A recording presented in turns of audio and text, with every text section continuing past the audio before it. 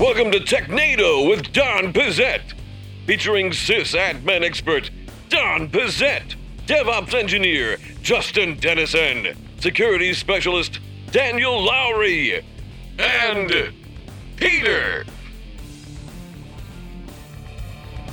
Hello and welcome to Technado with Don Pizzette. I'm your host, Peter Van Reinsdam, and we've got another social distancing episode here. We've got Don Pizzette up here in Studio 5. We have Justin Dennison over here in Studio 7. Hi, Justin. Hey. And Daniel Lowry is over there in, what is that, Studio 3? Yeah, ET, phone home. There you go. Welcome, guys. You know, this is an audio format, so nobody knows what you're doing. Respond when I say hi. And we're also joined today remotely by Chris Morales, who's the head of security analytics at Vectra. Chris, how you doing? Hey guys, I'm doing as well as I can sitting at home for 6 weeks now. Yeah. Well, you're in a beautiful place. We determined you're up in the Bay Area of California, so I can think of worse places to be stuck, and it's cold probably, so it's good to be inside, right? Good way to look at it, yeah.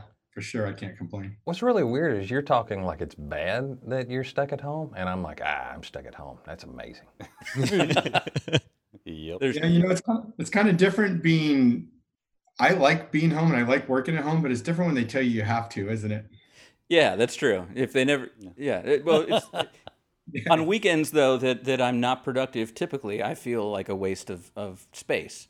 On weekends now, when I stay at home, I'm like I'm a hero. I'm helping save lives. So there's different ways to look at it. And then the rest of us feel like you're a waste of space. Yeah, that doesn't change.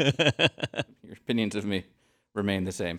Hey, let's get to know a little bit more about Chris and a little bit more about Vectra in our first segment, Rapid Fire Questions.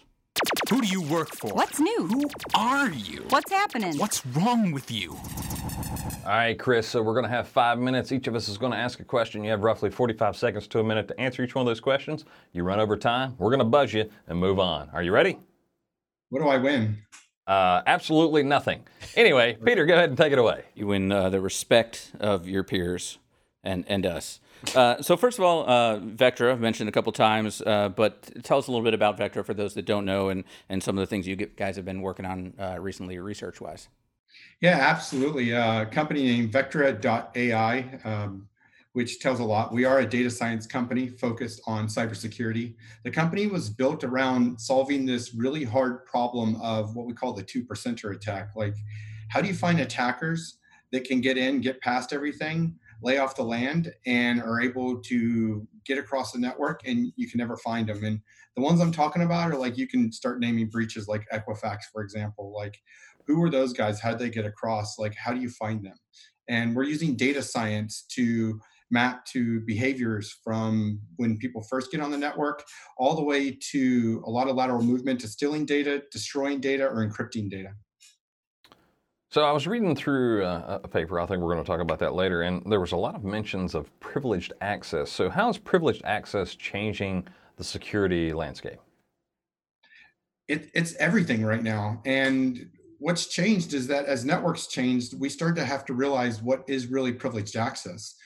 It's not just administrators, quite simply, it's anybody who has access to resources that are valuable.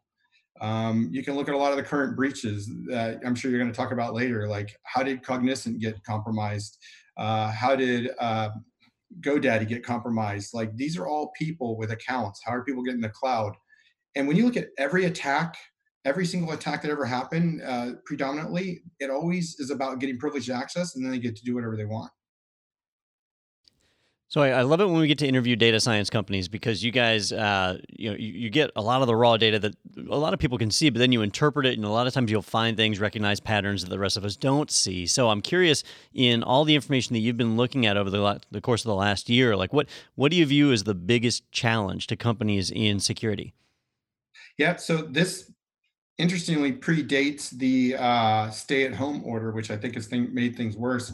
But what we learned is that the biggest issue is what we call unusual access, privileged access from an unusual host, which quite simply means that people are using accounts to get to privileged items or services from machines that they probably shouldn't have. Great example is if you're an administrator and you have a home laptop and you want to use that instead of a work one, then you're just logging in. That's not a problem, except the fact that you've now just said that anybody can use that account from any machine. That's the problem. And when you look at any attack, that's what it is. It's just using privileged access from a remote location that they shouldn't have. And lots of people tell you they have privileged access management and that they're stopping the problem. But the data we see across all industries tells us that the problem is persistent and it exists everywhere. Hey, Chris, my question is, what sets Vectra apart from its competitors? What makes you unique? I'd say it's that we started fundamentally with security research and data scientists. What I've seen is that a lot of the competitive market we're getting are, you have a lot of network vendors that are pivoting into this space, and they hear this concept of internal visibility, network visibility. In fact, they call the market network traffic analysis, which is pretty vague if you think about it. It just means I can analyze network traffic. But the whole spirit of it is network detection response, which is finding attackers and understanding how attackers move across networks and what they do. Because we started with security research, we fundamentally built that way and built data for threat hunting, for instant response, for all these different things. So honestly, I just think it's the brain trust we have and the way we built it from the beginning to be purpose built. Are you talking about yourself? Are you tooting your own horn there? No, I'm not. Okay. Well, it's I think of myself as a data scientist light, but we have some really smart PhDs. I wouldn't want to insult them. Yeah. So, what would you say some of the industry trends are related to privileged access and what they support? Yeah, well, I'll tell you the biggest industry trend. We can start talking about this new stay-at-home thing. There's this concept of account takeover within Office going on right now, Microsoft Office, because everybody's at home and everybody's using Teams, OneDrive, Word, Office. Microsoft's dominating. Their shares are way up on this, their daily users. So then you also have things like Zoom, like what everybody obviously knows. So these are giving you the ability to get to accounts and to move laterally using these cloud services. And that's a huge shift. And so when we start thinking of privileged access in this new environment, it's like, okay, well, you're sitting at home. What is lateral movement? It's the cloud. Makes sense. Well, thank you for the work that you're doing to help keep us safe then. And I think we're going to talk about one of your research reports in just a minute. But first, let's go ahead and jump over to our next segment, find out who got pwned this week. Looks like you're about to get pwned. Fatality. Yeah!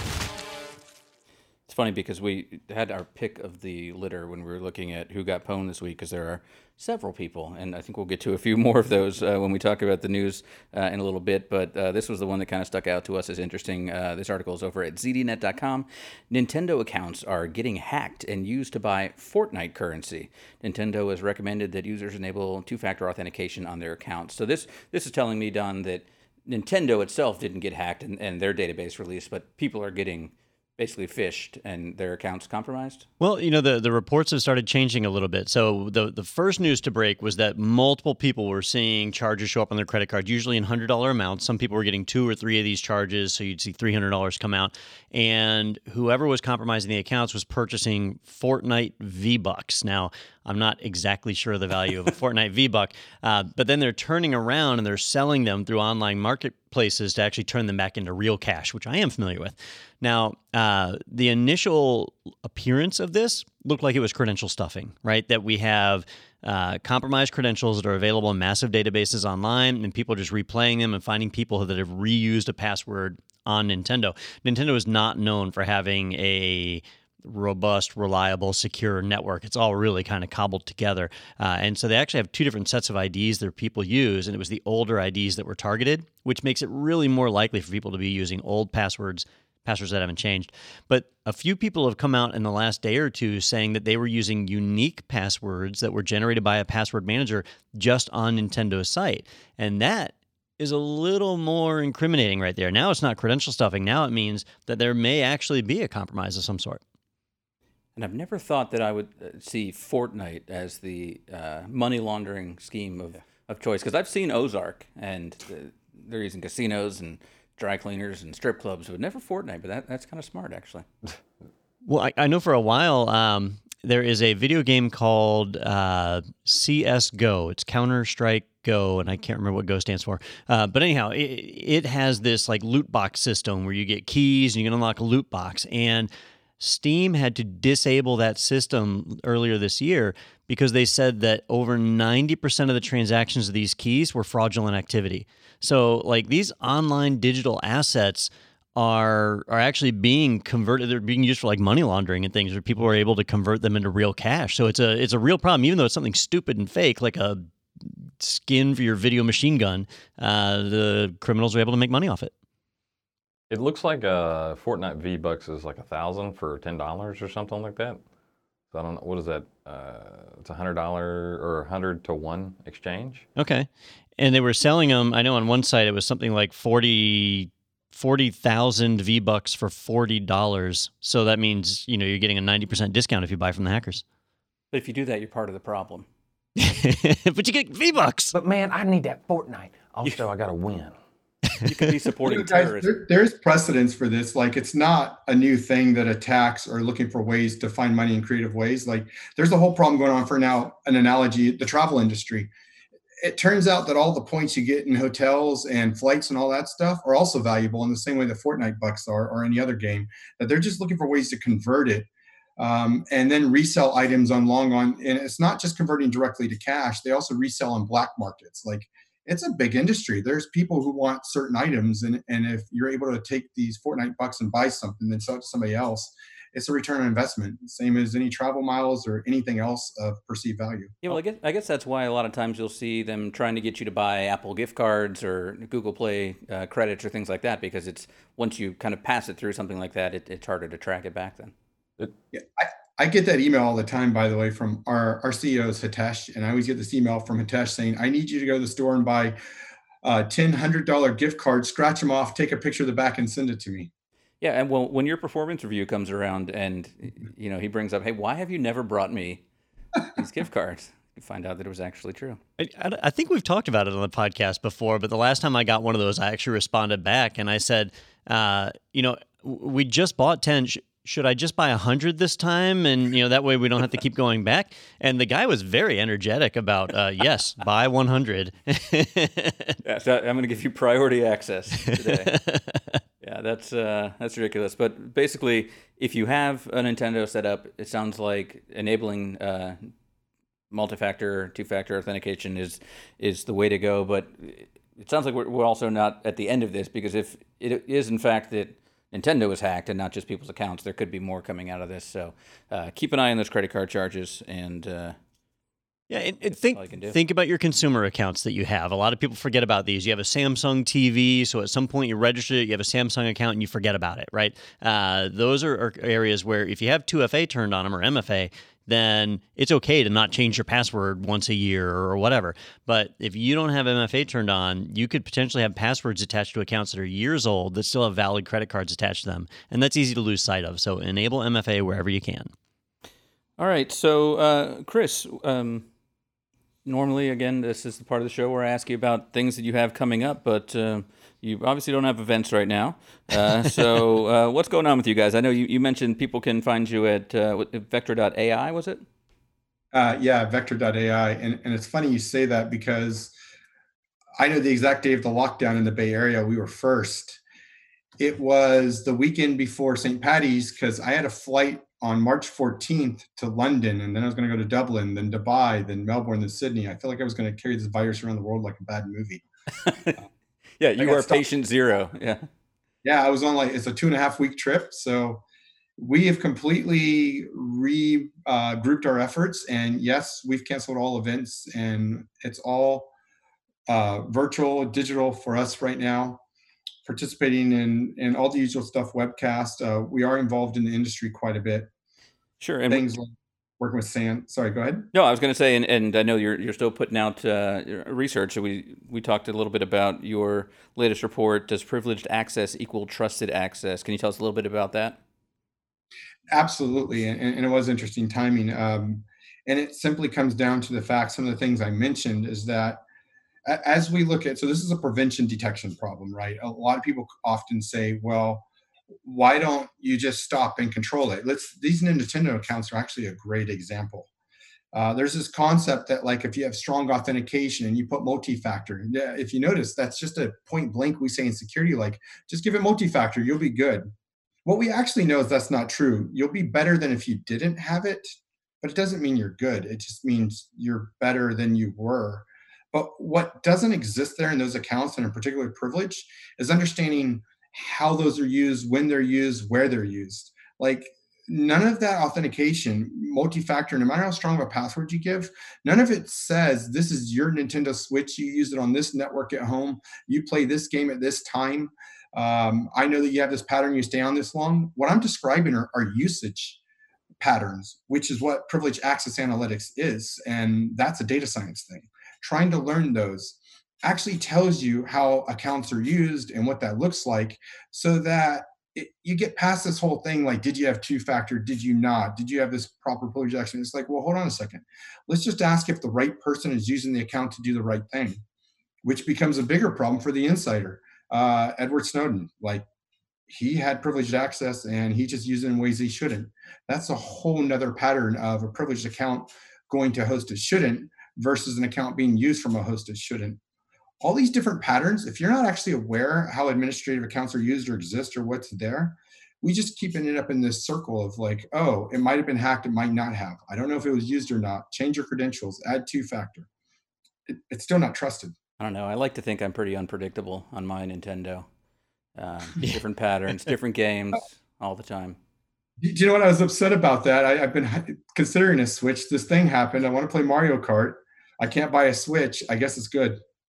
Yeah, and I can see where this would be a great opportunity for data scientists where, like, just as a regular security professional or whatever, we don't necessarily have the ability to correlate all the data to know what's that normal behavior of a user. But if we knew that, I guess there's some things that are obvious, like, hey, you don't normally log in from North Korea, right? And that one's pretty obvious. But an activity you perform at a certain time, it takes a lot of effort to put all that together and put the pieces of the puzzle together. But then you have a pandemic, too, and everything all that changes. Data, all that changes all of a sudden, so things may be getting flagged right off the bat there. So that could definitely. That's actually true, by the way. We've been tracking that and looking at that. We started looking for things like, are you using the VPN versus, this really happened. I don't want to call out anybody, but turning on RDP directly to servers to bypass your perimeter so that you can administer at home on your Comcast. Like that's an actual issue you want to look for. Yeah. And then what happens is that people use Shodan Scanner to scan and look for those RDP ports, and they're exposed. Somebody was just trying to do their job.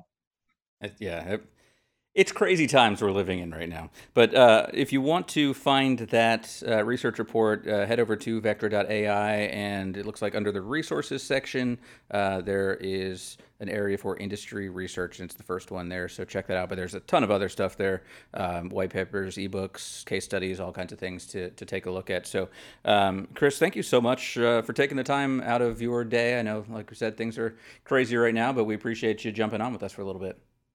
Yeah, absolutely. My pleasure. All right, and we're going to take a quick break. We're going to come back with the news. That'll be just a second, right after this, here on TechNado with Don Pizzette.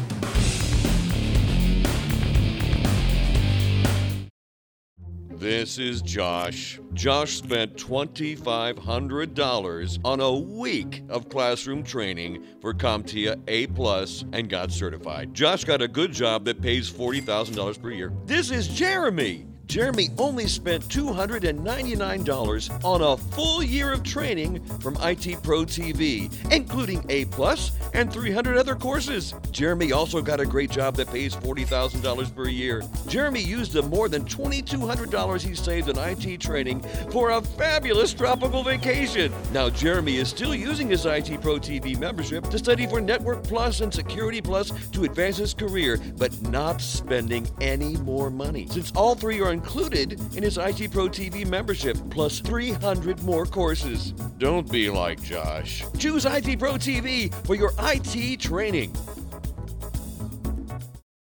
All right, welcome back to TechNado with Don Pizzette. We're going to get to the news now. We got a lot of great stories to talk about, and our first one is over at WindowsCentral.com. Leaked Microsoft video shows why Surface PCs don't support Thunderbolt. According to a leaked video from Microsoft, Surface devices don't support Thunderbolt because it's insecure. And so, yeah, I watched this video, and first of all, I was laughing the whole time at the the captions because they looked like they were trying to guess what the person was saying because he kept saying how he was soldering things, and they kept saying solid it. But anyway, that's not important. Good story. Yeah, but And he stabbed him. with the soldering iron. Yeah. So- So Christopher Walken. Yeah. So Thunderbolt ports are insecure, and I've got them here. So should I be worried? That's all I got. Yeah. I was gonna say Thunderbolt's dumb. That's That's that was right. a good enough article for me. So what is the issue? Is it like direct memory access? Yeah, so Thunderbolt has had a bit of a weird history on basically anything other than a Mac, right? So Apple embraced Thunderbolt really early on, and the main reason was it moves data super mega fast. And so if you're doing things like video editing off of an HD video camera, it's an ideal port type to use. So Apple latched onto it because the creative types generally, back then it was creative types that like Mac. Now it's creative types and people who feel cool that are using it. And so Thunderbolt was designed for that, moving data quickly. Well, one of the ways it does that is by leveraging a DMA, or a direct memory access channel, that lets the port communicate directly with the processor, bypassing the operating system, and that is fast. Well, what Microsoft found was that because it bypasses the operating system, there's no way for the OS to protect from attacks on that port. So somebody could craft a Thunderbolt USB key that delivered an attack payload, and that if they plugged in, they could directly communicate with the processor and then pull off things like Spectre and Meltdown, all these different attacks that require doing various communications with the cache inside of the CPU. They could pull that off. So Microsoft just looked at it and said, there's no way for us to secure it, so we're not going to use those ports. And I didn't realize that prior to this article. I've often wondered why Thunderbolt didn't really catch on anywhere other than with Macs. And I knew that even on a Mac, like if you install Windows on your Mac, the Thunderbolt ports work, but not really. Like if a device is connected when you boot up, it works. But if you plug in a device after you're already booted, it doesn't work. And it's just because Microsoft hasn't put a lot of effort into it, and Intel hasn't either. So that's the backstory on why that one is not there. It almost sounded like you said Microsoft developers are overworked and they don't have time to figure this out, so we just won't support them. Maybe this is their excuse. Yeah, they're like, it's insecure. Is it really, Bill? It is. I'm just tired. Can't not do it anymore. Insecure enough for me. Why would it work when you boot it up? When it's plugged in versus like a plug and play? Because it's not drunk yet. Oh. Well, so like normally when you plug in a USB key, for example, that's removable storage. Yep. So there's a whole lot of plug and play stuff that's in place just waiting for you to snag it out of the port and redetect and all that. So when you boot up and it's already plugged in, it's probably because the BIOS recognized the device was there, and so Windows is seeing it as a permanent device. And it's not scanning for permanent devices after it's already booted. So should we just all use USB-C and call it a day? And that's basically what Microsoft did. They said, look, we support USB-C. We've got these USB 3.0, 3.2 ports or whatever. You can move data pretty darn fast.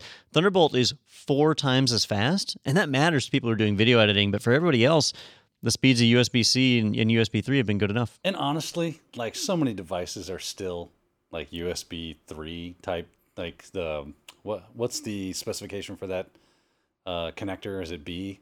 USB B, whatever it is, that rectangular connector. I hate having none ports. I have to stick a dock on my Mac so that I can actually connect with 99% of the things that are out there that I would like to connect to. So I just have a bunch of dongles that I put together. It's about 3 foot long that I'm like, finally, I can plug this. Oh, it doesn't work. Yeah. Damn. Yeah, I have this USB keychain thing that I carry around, and I don't know why anymore, because I'm like, even if I needed to grab a file with it, I wouldn't be able to get it. So.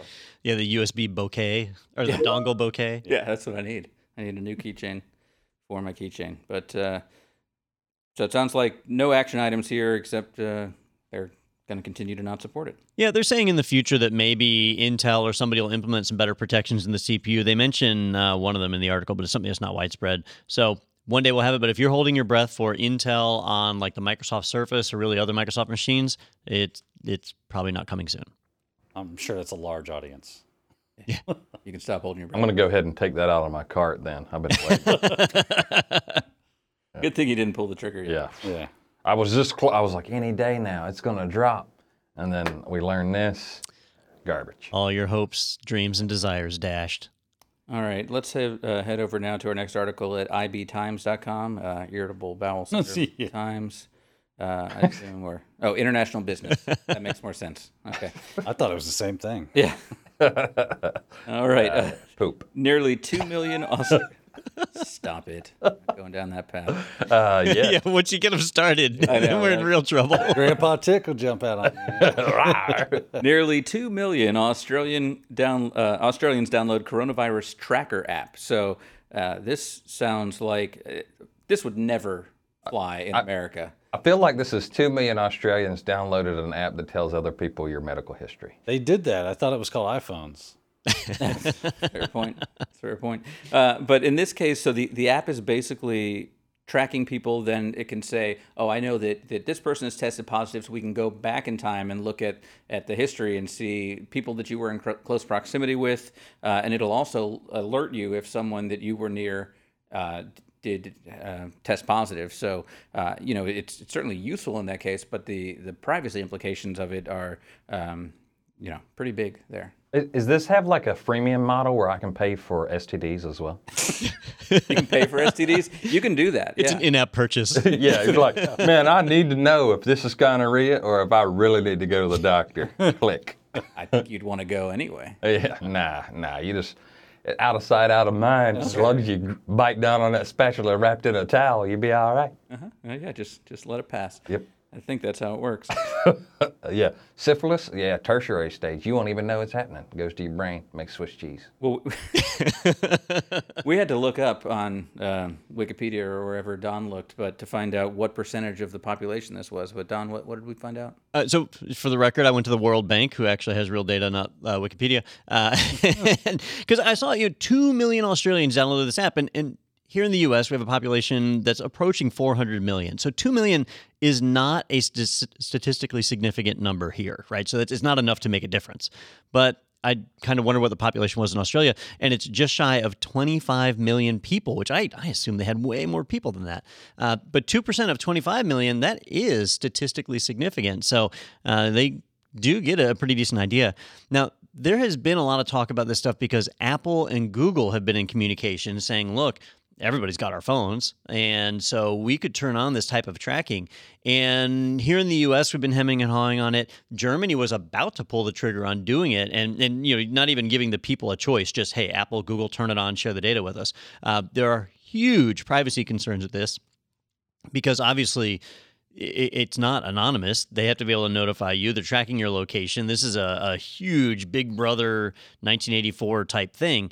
So in Australia, they took that step of saying, well, let's just do a dedicated app just for this. People can opt in. And, right away, just about 10% of the population opted in and threw that app on there. We'll see if it makes a difference. I know Australia was one of the countries hit earliest by the whole pandemic. So I think they're probably far enough along that they're out of the worst of it. So I think it's kind of a little too late. But next time there's a pandemic, we'll be ready. real quick, does this app also inform you if your neighbor has toilet paper? Ooh, that would be useful. Yeah. For Which house to break into? Yeah. It's just a bunch of cat burglars. Like, I got this toilet paper. It's a high price, $7 a roll. Let's do it. But if it's this kind of thing where it's just an app, you could uninstall it after the fact. If it's Google or Apple turning something on your phone and just giving that data to the government, that's a little bit harder to opt out of, it sounds like, without opting out by getting a BlackBerry. Yeah. So the hard part here for me is from a social perspective, from wanting to support your fellow man, I would kind of want to install the app to be able to do this, right? Because it only works if enough people use it. Because if you come in contact with somebody who's not using the app and they have tested positive, you're now potentially a carrier, but you don't know it. And so all the data that you're reporting doesn't really matter anymore. But then when you test positive later, it does go back, from what I read. Yeah, assuming you ever test, but if you're asymptomatic, you don't know. And the article goes on to state that they've only had 6,700 instances of coronavirus in Australia, which is pretty low.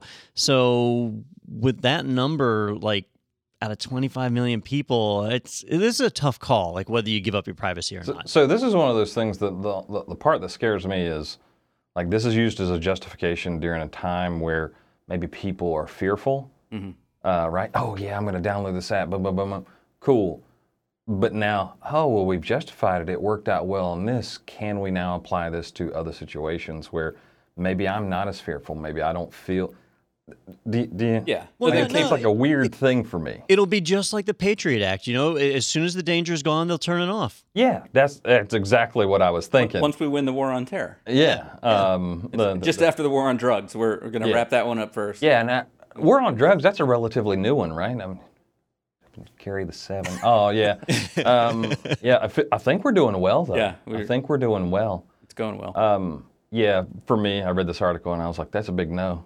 Just So look if I find out about that, y'all let me know, because I'm going to old rotary style phones that I carry around in a backpack and just like, yeah, where are you calling from? Don't know. Justin's got a sat phone. He's gonna be like Gene Hackman in what was that movie? Enemy of the State. Enemy of the State. Yeah. Yeah, he's got his own Faraday cage. Exactly.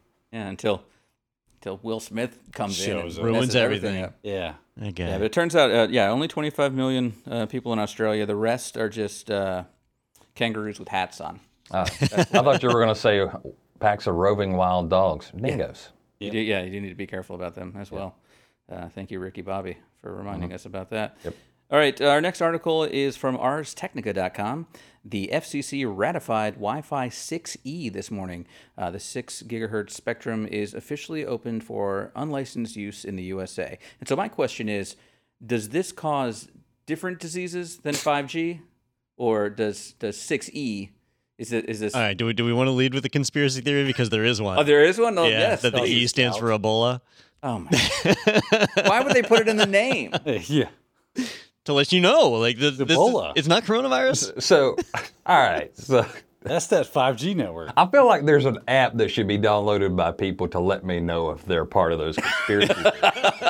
If I've come in contact with any of those people, be like, hey, I heard that you think 5G towers cause coronavirus. Yeah. Absolutely, man. Well, let me show you this. This hammer causes unconsciousness. Until you go to the morning stand-up at our office and you go, why is my phone beeping? Yeah. Which one of these idiots is... Yeah. It blows my mind that people think, So just to clarify, I didn't make that up. That's a real conspiracy theory. All right. So what is Wi-Fi 6 actually? All right. So right now, Wi-Fi for most people operates at either the 2.4 gigahertz or 5 gigahertz spectrums, and those are pretty crowded, especially the 5 gigahertz one. So the more people that have Wi-Fi antennas in their home, the more interference you get, the more cluttered that network gets. And so, people are feeling that pain. So the FCC has decided to open up another range of frequency bandwidth. And so that is the 6 gigahertz range. And they've actually opened up about 1,200 megahertz of bandwidth in this 6 gigahertz range. And that's going to facilitate a significant amount of more room, so much more room that a lot of the collision detection and stuff that we have in traditional wireless isn't necessary anymore. So you should be able to get at a minimum 4 times the bandwidth, although they show like statistically you could do 7 times the bandwidth of your wireless that you have now. The range will be about the same as 5 gigahertz, which is not as great. Like 2.4 gigahertz is still better range, but you get way faster speeds with 5 and now with 6E. So this has been batting around. I think we reported on it back in February because Broadcom had put out some equipment that was already set to this standard, even though it wasn't passed. Now it's passed. Intel, Broadcom, both of them are ready to crank out equipment. So towards the end of the year, we'll start to see some Wi-Fi 6E equipment showing up in the stores. And then here comes the Ebola. Hemorrhagic fevers, That's right. as far as I can see. Why am I bleeding out of my eyes? Yeah, that's what concerns me is even if I don't get it, if my neighbor gets it, Then you got to have an is app. Ebola leaking in my house? And I'm gonna need an app that tracks if you were near someone with. I'm gonna go ahead and start working on that. Y'all, I'm gonna need some seed money though. Y'all got I got like seed money? $13 in my pocket. All right, you got $13. Peter's on the hook for 20 grand. Got it. I'll give you all my data. that's valuable. better than money. Yeah, and my Nintendo account. You can use that. Can you fund a company with Fortnite V-Bucks? I believe so. If you're good enough. I mean, they probably got more money than So, anybody. but that kind of explains like people getting all kinds of crazy about that. Sorry, this is a throwback, totally unrelated to Wi-Fi 6. You ever tried to buy a gift card recently. Yeah. With your credit card, yeah, it was real hard. Yeah. And even if I'm the person who owns the credit card, it's still hard. Yeah. So they're like, you can't buy it here. I was like, what are you talking about? They're like, you got to go to the front desk. You got to give us 14 forms of identification. Really? And I was like, why? Money laundering. Yeah, I was like, fraud. what? I'm just going to go buy V-Bucks, I guess. Yeah, I guess so. Like, were you buying something weird, like 15 Visa gift cards or something? So I was buying 2. Okay. And they were like, yeah, people have been coming in and buying gift cards with cash to launder like drug money cash. And then How turning big are around. these gift cards? They're buying $3,000 gift cards. I don't know, man. At a time. That's what got I was like, that doesn't make any sense. That's not money laundering. Right. That's just money exchanging. Yeah, that's buying things. Money laundering is I own a laundromat and I made $500 today, and I said, I made $4 million today. Yeah, I think when you think about just cash, it has serial numbers on it. It is somewhat traceable. A gift card, like once you swap that cash for the gift card, that breaks that chain. So it would be a way to money launder. And I know there was an article last year that was talking about the people selling gift cards on eBay. Like you see gift cards all the time on eBay that sell for more than the value of the gift card. Why would I pay $60 for a $40 gift card to Best Buy? And the reasoning was that people were buying these gift cards with dirty money, and then you were effectively facilitating changing that out for clean money, or other way around. I forget the order. Yeah, so the morals aside, you're saying I could just go to the store and buy a couple $100 in gift cards and sell them for $500 on eBay? And apparently so. Go on eBay and look. They unless they've done something to stop it, you'd find them all over. I mean, eBay's not going to stop it. And you know what? I blame Wi-Fi 6. Yeah, it's all their fault. Yeah, the E stands for money laundering. Yep. Odd acronym. Also Ebola. Mm-hmm. Yeah, that's true. That too. All right, our next article is from Krebs on security. This one is a Fish of GoDaddy employee jeopardized escrow.com, among others. So they were able to basically spearfish one guy, and it let them get into some of the more high-profile domain names, it sounds like, at GoDaddy, which is pretty frightening. Yeah, this one is a big eye opener for people, and it highlights the danger of how important our DNS infrastructure is, right? So if you think about it, like my day job is at IT Pro TV. If somebody were to break into a server and steal some data, that's bad, right? We don't want that to happen. We'd have to notify all of our users there was a compromise and so on. But you get over it. You still have access to all of your systems, and you go. If somebody breaks into your bank account and takes your money, that's bad. But tomorrow you'll make some more money. Those are recoverable. But if somebody manages to seize your DNS domain name, that's like shutting your entire business down overnight, and that's it. Like imagine somebody coming and stealing your entire building. That's the level of danger this creates. And then to do a high-profile site like escrow.com, which is usually used for money transfers for doing things like purchasing domains and exchanging them between people, it really shows how dangerous this is. So an attacker was able to spearfish a GoDaddy employee, and once they managed to get their credentials, they were able to log in and start to manipulate some records. And apparently they had access for a little while, and they didn't make visible changes until I don't know, it was after a week or two. And so they made a change to a few websites, pointed them to compromised servers. They also issued some Let's Encrypt certificates under the name of that company. So a good bit of damage, and really, really shocking. So I imagine somebody's not employed at GoDaddy anymore, and that they've probably implemented some better security practices. It concerns me that something like escrow.com is hosted at GoDaddy. Not necessarily hosted, but yeah. I mean, I'm just talking about the DNS part. Yeah, that. Like I didn't even know GoDaddy was still a thing. Maybe that's just me. I don't know. Oh, GoDaddy's huge. Yeah. There's less of the racy Danica Patrick commercials, but yeah, they've acquired a ton of stuff, and yeah. Yeah, I like the message. So for about 2 hours, it says on Monday evening, escrow.com's website just had the message: "Thanks for the many years, but finally we decide to scam y'all. Email support for your refunds. JK, Malaysia dead." So I don't know if that's the name of the group here, or obviously they're from Georgia. Yeah. I did think that was odd. They said the attacker was from Malaysia, but they used y'all. Yeah. Hey, we should get the company to come back here and use their AI and their machine learning to profile. Is it actually? It probably would have red flagged this and said, wait a minute, you're coming from Malaysia, but you used y'all. That's not normal. We're going to stop you. Yeah. So, unbeknownst to us, like a large portion of Malaysia population has a Southern dialect. Yeah.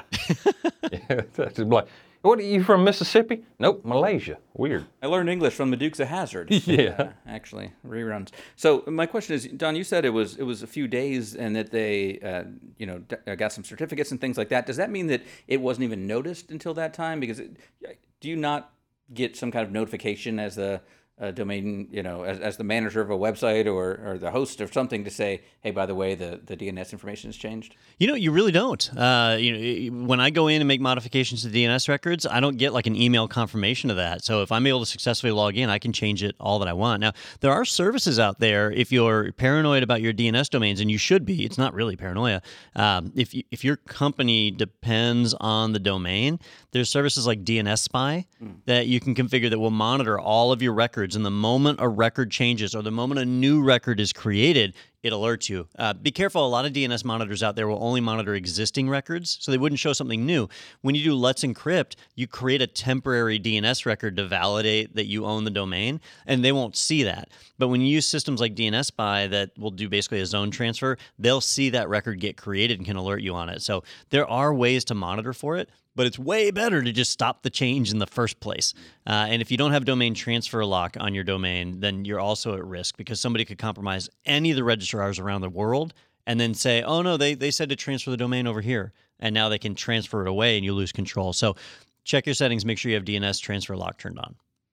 And that's not something that if the person had spearphished them and gotten access to their account, they would have been able to turn off? In this case, it takes several days to turn it off. Okay. So it's not like an instantaneous thing. And in this case, they didn't transfer the domains away. So I imagine that transfer lock was on. But since they were in with a GoDaddy support person's account, they pretty much had access to get in and mess around with stuff. So they added some records. That's fun. Good times. All right, our last article here is from threatpost.com. Single malicious GIF opened Microsoft Teams to nasty attack. That's frightening because I send a lot of GIFs. So I remember when we migrated from Slack to Teams. That was my big complaint. Peter was not happy, and his big complaint was the reduced amount of built-in animated GIFs. Yeah, no Giphy support. And the lack of the ability, at the beginning, you couldn't even paste a GIF in, and now they obviously can because that's what got hacked. So it's people like you, Peter, that ruin security for the rest of us. Well, I would be willing to give up, certain civil liberties for the ability to post animated GIFs. If I can't. Oh, man. Man's hooked on them GIFs. I downloaded the Australian app, and I'm not even one of the 25 million. So real quick, Peter, it's not an animated GIF, but it's a flip book, right? It's like if I were to hand you a flip book, would you give me your bank account information? I would take the risk of 1 in 100 times that you would get my bank account information. Yeah. I wouldn't like do it as a straight up trade. I don't think that's what happened. I'm gonna have to craft a good fish for Peter. Yeah. You don't have to craft a good one. It's just GIF. I'm in. Yeah. Oh, that looks funny. Pictures of me? Yeah. Did you mean to swipe left? I want to see that. Yeah. Yeah. She wants a date. All right, I'm in. So basically, how does that work though? A GIF is somehow like injecting code or something? So in this case, what happened, and Daniel, you could probably expound on this more than me, but the basics of it was that Teams wasn't really designed for animated GIFs, and with Microsoft, they've cobbled several services together, and so when you view an animated GIF inside of Teams, you're actually using the Teams client with SharePoint storage and Skype, which is actually handling the animated GIF storage, so all these different domains. And so that means they had to do token-based authentication to connect these services together. And there were some of the domains that were used in the token exchange that were not secured. And so somebody was able to craft an animated GIF that would be loaded with basically a mechanism to be able to hit that authentication, reach out to the wrong domain, and transmit the credentials out to an external server, which is then what allowed the attacker to be able to get in and slowly peruse your Teams environment. Yeah, you can basically take what's called the magic digits or the magic number or whatever it is. That's the identifier that tells the computing system that this is a GIF. That's the file type on this, and then you can then take malicious code, put that magic number that says "Hi, I'm a GIF," and smack them together, and then label it .gif, and the system goes, it's a GIF. And if it checks for the file type, it's going to get that magic number and see it said it's a GIF. It must be a GIF, and then I'll execute this code, and now we have a problem. And in addition to Teams client, that's just HTML and CSS, right? Yeah, it's basically like a custom web browser. Yeah, so I can pull all those web browser tricks where I go, load this GIF, also run this callback. Yeah, and so the team at CyberArk actually did a proof of concept, and so there's a video that's linked in the ThreatPost article, so we'll make sure that link is in the YouTube description for this episode. But it was pretty cool. I watched it, and you can see, they show both screens basically of I'm putting in the GIF here, I'm hitting send, and then here's what's going on in the background. And on the recipient's end, it's not like they see a mistake or an error or anything that would tip them off that something's happened. They just see the GIF show up, and there it is, and everything looks fine, but except in the background, they're losing all that sweet data. So. Yep. Now, for the end users out there, the important thing to remember is that Microsoft has already patched this, and seeing as Teams is kind of a hosted service, that means we are covered. But it does show that even though Microsoft Teams is security focused, like their security track record is better than, Zoom, for example, they do still have their own problems, and people can get really creative about attacks like this. And especially in this case, somebody just viewed a GIF, and that's it. They don't even know they were hacked, and so it's invisible. How do we detect that? It's not, we don't have access to the underlying servers even. This is a very difficult one to detect. I mean, did they even have to do anything? Because you don't open a GIF in Teams. It just shows up. So they didn't even have to do anything to basically accept this attack. Yeah, the hardest part is like Teams is normally closed off, so you would need to be an employee. You'd need to be an insider, somebody who's a part of that Teams account to be able to send the message. But you could probably just walk around a building and find an unlocked computer. Somebody's got Teams left open and throw it on there. I guess you got bigger problems if somebody could do that. Well, you could do it at a Starbucks or something. Well, not these days, but you could find ways probably if you stole somebody's phone or whatever. But I'm glad we didn't take the knee-jerk reaction here and say we can't put GIFs on our Teams account at work for the time being, because it's coming. That would have been the last straw for me. I'm out. I'm done. You need that. That's a mission critical part. Yeah, I needed to do my job. Conversation stopper. I'm in marketing. It's what I do. Hey, speaking of marketing, I should mention some things that are happening. First of all, we have some webinars, I think, that are coming up. I should actually bring up that site like I normally do. But here it is. We've got, Evolve Server Management with Windows Admin Center just happened, and that's now in the archive. So if you head over to itpro.tv/webinars, you can go ahead and view that one on demand. And then the next one we have scheduled is Help Desk Health Check, which are key metrics that gauge help desk efficiency, and that is Thursday, May 7th with Joe Peacock. And then on May 21st, Succeeding with the New Cisco Certifications. Get tips from the pros at IT Pro TV, and that's Anthony Sequeira and Ronnie Wong doing that. And those guys have been pumping out Cisco content. Encore? And RC. And RC. Yeah. And NSLED is in the works. Yeah. Yeah, so a lot of new stuff there and a lot of changes. With crazy names. Yeah, weird stuff that I don't know what the naming structures are for that. It's like CSGO. Just confusing. They have these acronyms, and it's funny because they don't even have all the words represented in the acronym. It's bizarre. Yeah, well, if you head over to itpro.tv/webinars, you can find out all about those and sign up and watch the upcoming ones and see the ones in the past. And while you're on the internet, head over to go.itpro.tv/technado, and that is where you can get a 30% off coupon code for your personal subscription to IT Pro TV. You can also request a demo for your team and sign up for a team trial, so your company can see all the great features available to Teams as well. That's over at go.itpro.tv/technado, and I think that's probably all I had to talk about. Yeah, maybe subscribe. Yeah, review it. Review the podcast here if you like it. I mean, you made it to this point in the podcast. That's saying something.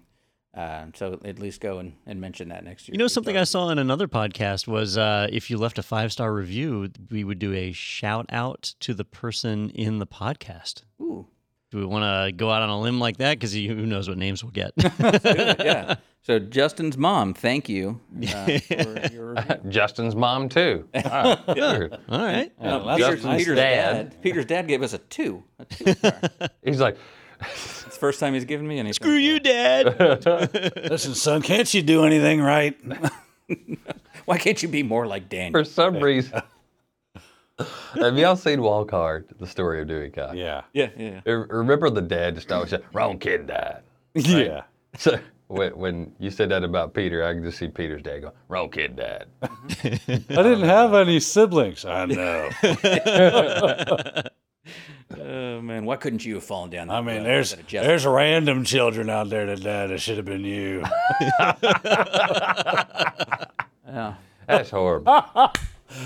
Peter's reaction is pretty. No, it's hitting a little too close to home. It's reminding me of middle school. All right, well, thanks everybody for watching. We'll see you next week on the next episode of TechNado with Don Pizzette. See you then.